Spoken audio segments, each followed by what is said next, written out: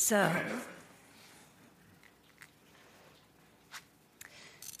think I'll start with this. Have you guys ever seen this before? Some of you, I've brought it in here, isn't it? Haven't I? It's called A Bed of Nails. It's a terrible name. We should come up with a better name for it. But for me, it's a really good example of when we talk about this unified field. It's a good metaphor for that unified field, that there is a field of substance that we refer to as God. We might call it the universe, we might call it Great Spirit, we might call it love, life. There are a lot of different words that we use, but God is the one that most of us are familiar with, and some of us are really uncomfortable with, because we were taught that God was something outside of ourselves that we had to be in worship of. It was a very interesting relationship, that, huh? Like there's something out there that needs us to tell it how good it is if we want any favors from it. But here at Unity, we have a different perception of that. And we perceive God more as a field, less as human. And so we know that our thoughts have the ability to move that field. And science is more and more each day telling us that that's possible, that we can make things happen in that field by how we think and how we feel and what we do. And so you can do all kinds of cool things in it, right? You can make all kinds of interesting things happen. So it helps me to look at this and remember that we're moving something. We're moving something by how we think and what we do. Hi, Lynn. Welcome home. Glad to see you. She's just back in town. So as we think about this, it's important this morning because gratitude is a thought, isn't it? And gratitude is a feeling, and it moves something. When we feel gratitude, when we express gratitude, when we think gratefully, we're moving the fabric of life. And so there's a different reason for exploring gratitude. We are not doing it just to be worshipful. And we're going to talk more about that. But first, let's watch this video. You need anything more than that? It's just about perfect, isn't it? So what if every day was like that?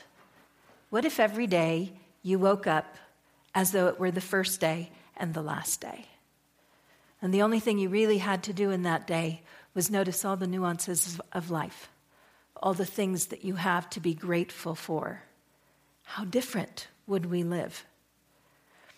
There's a Buddhist tenet that speaks to impermanence. And it to paraphrase, and you've heard me say this a couple of times this year because it's on my heart right now. To paraphrase it, it simply says, impermanence, once we expect it and understand it and accept it, is the key to joy. If we understand that there is no guarantee for tomorrow, there is no guarantee for this afternoon. If we understand that all things are impermanent in this plane of existence where we live, that there is a state of impermanence, then we live differently in relationship with all of the other people around us, all of the things we enjoy, don't we? Life becomes very different. And what is different about Unity in regard to this is that, different from some other spiritual traditions that put their focus on eternal life after this time, we put our life in the hands of heaven on earth. We truly look to create heaven each day and have faith that what happens after this lifetime will happen. But we're not here to earn our way to heaven. We're here to bring heaven here, to truly live in the heavenly moment that is this present moment right now. And gratitude is a great key to that. Stevie, would you put that quote up for me? This is a quote from Ernest Holmes. It says, "An evolved soul worships God." An evolved soul worships God. It's interesting to me because I have a tendency to think differently about that. I I'm not much of a worshiper. I don't think of myself as needing to worship something out there. Because what is it that we really understand about God? What is God? So, in Lessons in Truth, Emily Cady explains some concepts about God that are really valuable for this conversation. One of those is that God is not powerful. God is power. You see the difference between those two? God is not powerful. God is power. God is not loving. God is love. Really different perceptions, aren't they? God is not omniscient, meaning God doesn't know everything. God is omniscience. God is all knowledge. And we are one with all of those things. We are one with that unified field that holds all power, all love, all knowledge. And the great skill that we're trying to develop is the ability to feel ourselves connected to that field. To not just create our individual identity, which we do very well. We're really good at this part. But to understand that we can hold that identity and still be at one with all that is. Because what we think is, in order to be at one, I have to let go of who I am. I have to have no more identity. I have to become one and forego me. But the only difference between this and this is movement. What you see in this field is made entirely of the same stuff, isn't it? Just taking a particular form. The same is true for us. When we're one with all power, all knowledge, all love, we remain who we are. We simply realize who we are. And once we truly recognize that, we have the ability to do all kinds of things that we didn't realize because we weren't accessing it. So we were here one day and talking about getting things cleaned up around here and what needed to happen. And one of the things that needed to happen at that, and this was last year, was that we needed to get a bunch of leaves up from underneath the trees.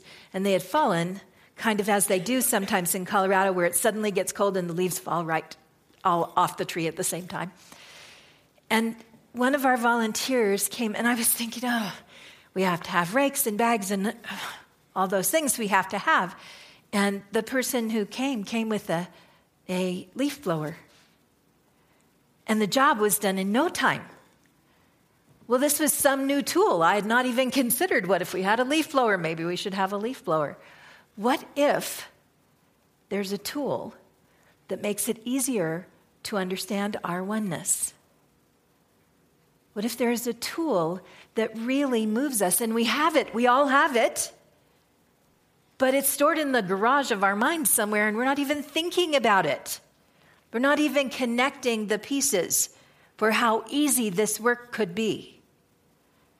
That piece that we're looking for, that tool that we're looking for, is gratitude. Gratitude is the thing that will move us into a feeling of oneness, into access to all power, access to all love, access to all knowledge, all wisdom. It's gratitude that does that. So there's this idea that there's a God outside of us, and that God outside of us needs to be worshiped.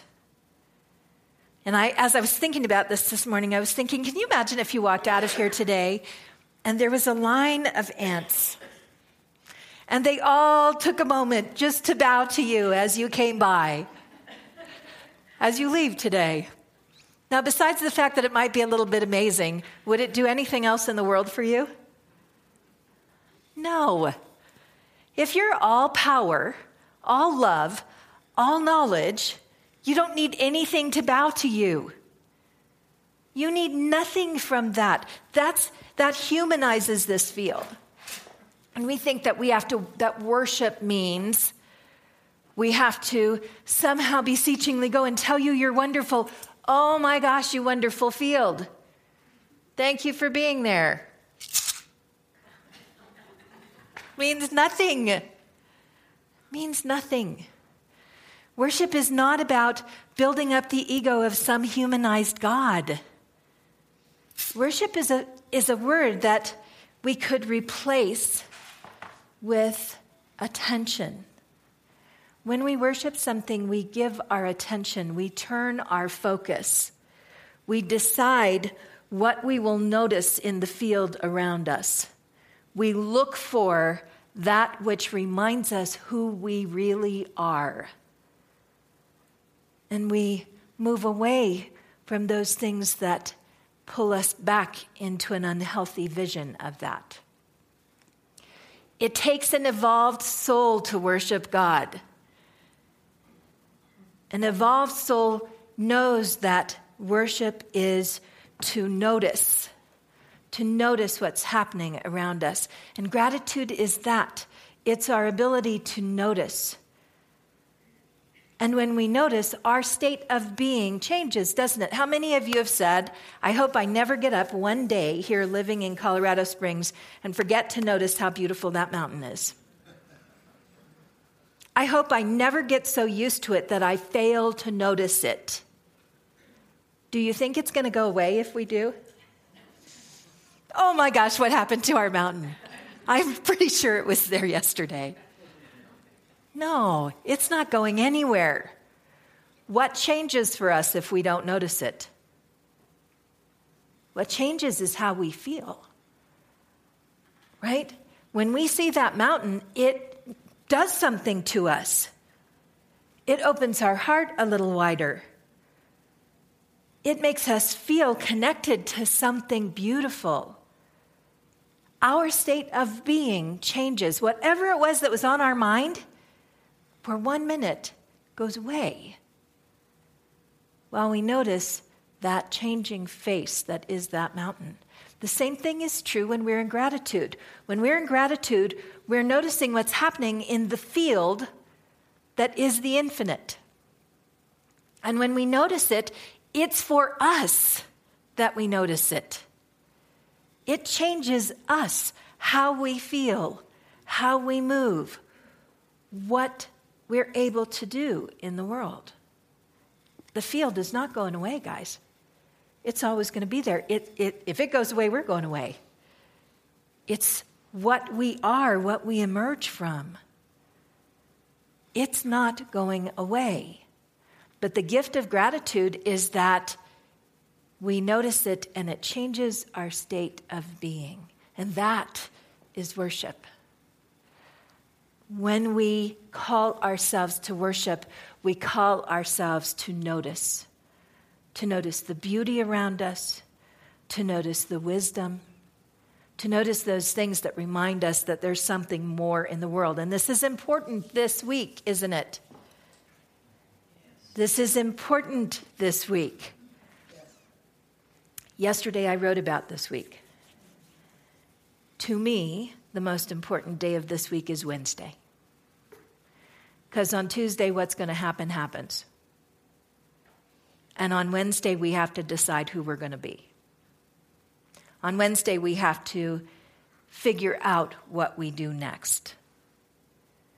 And there will be many, many people who choose to sit in fear, choose to sit in frustration, choose to sit in the worship of everything that could possibly go wrong. What will you worship on Wednesday? Where will you place your attention? What will you give all power? Will you give all power to beauty, to peace, to grace, to the understanding that within the field of our creation is all knowledge? Or will you begin to empower limitations? Doesn't matter who you vote for. It matters what you do afterward. It matters what you choose to believe. If your candidate doesn't win, what if that other person is the one person whose job it is to inspire the next younger person who will save the planet? We don't know the why. We don't know. All we know is we have a system. We all get to vote. Some of us like the system, some of us don't like the system, but whether we do or not, it's what we have. And I ask you to consider, as you sit here in a unity church, as you sit here as people who devote your life to learning that you are connected to the oneness of the divine, that you move the power of the universe, I ask you to give great consideration to the responsibility you have for who you will be the day after. It's a very powerful and important decision for us to make. And there are a lot of things that you can worship the next day, whether you like the outcome or you don't like the outcome. That mountain is still there. The beauty around us is still there. The electric lights and running hot water are still there. That little child in the back room, in the back corner there, still there. Hope is still there. Peace in your heart is still available. Who will you be? Because we know something in science. We know that if a high vibration meets a lower vibration, the nature of vibration is that the lower vibration will raise. We know that. Will you be the higher vibration or the lower vibration this week? What will you say to be this? What will you say to someone who feels differently than you do? Will you speak with them about, yes, how horrible things could be? Or will you speak the words of hope? And will you be able to speak hope if this election doesn't turn out the way you want it to? It's your choice. It's your choice. You are the creator no matter what you choose to speak. So I hope that you'll take all the things that we work on here and put them into practice in this that could be a very difficult moment, because that's when it really counts. I hope that you will put your worshipful heart towards that which is potential in the field that is all love, all power, all knowledge. I have some quotes for you. Thich Nhat Hanh said, "Walk as if you're kissing the earth with your feet." That would change everything if we did that, wouldn't it? Walk as though you're kissing the earth with your feet. Oprah Winfrey says, "True forgiveness is when you can say, thank you for that experience." Okay, I'll work on it. Maya Angelou said, "Let gratitude be the pillow upon which you kneel to say your nightly prayers." Ooh, I like that one. William Arthur Ward said, "Feeling gratitude and not expressing it is like wrapping a present and not giving it." And Robert Brault said, "Enjoy the little things, for one day you may look back and realize they were the big things."